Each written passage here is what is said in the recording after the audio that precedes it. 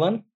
This is Dr. Balaji, MD, General Medicine, Department Assistant Professor of Medicine, Rangaraya Medical College, Kakinada. So today I'm going to talk about the latest update of hypertension 2021.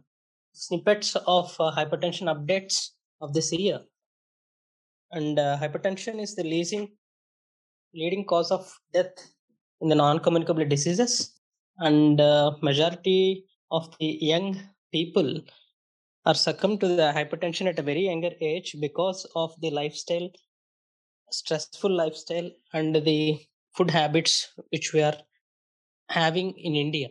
And some of the snippets of the hypertension which had been in 2021 have been updated by American Heart Association. Some of you are, I will discuss few of them. Firstly, how to check the BP. So, ambulatory blood pressure management and nighttime blood pressure management.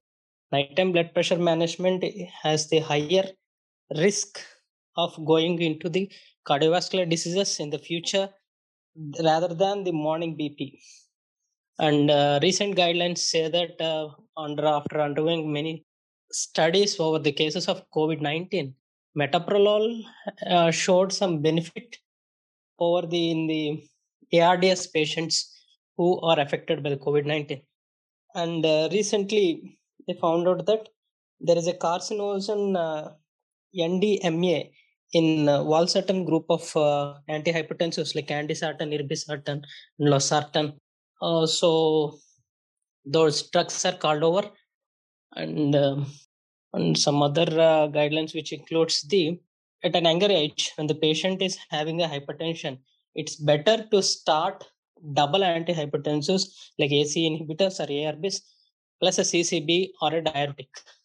And if you are in a raised hypertension that is greater than 120 up to 130, which is essentially increased hypertension, elevated hypertension, this can be treated with a lifestyle modification and can be seen for 3 to 6 months to revise and review the case, in which if it is not reduced, then the patient may go for a medication, pharmacotherapy, rather than the lifestyle modification.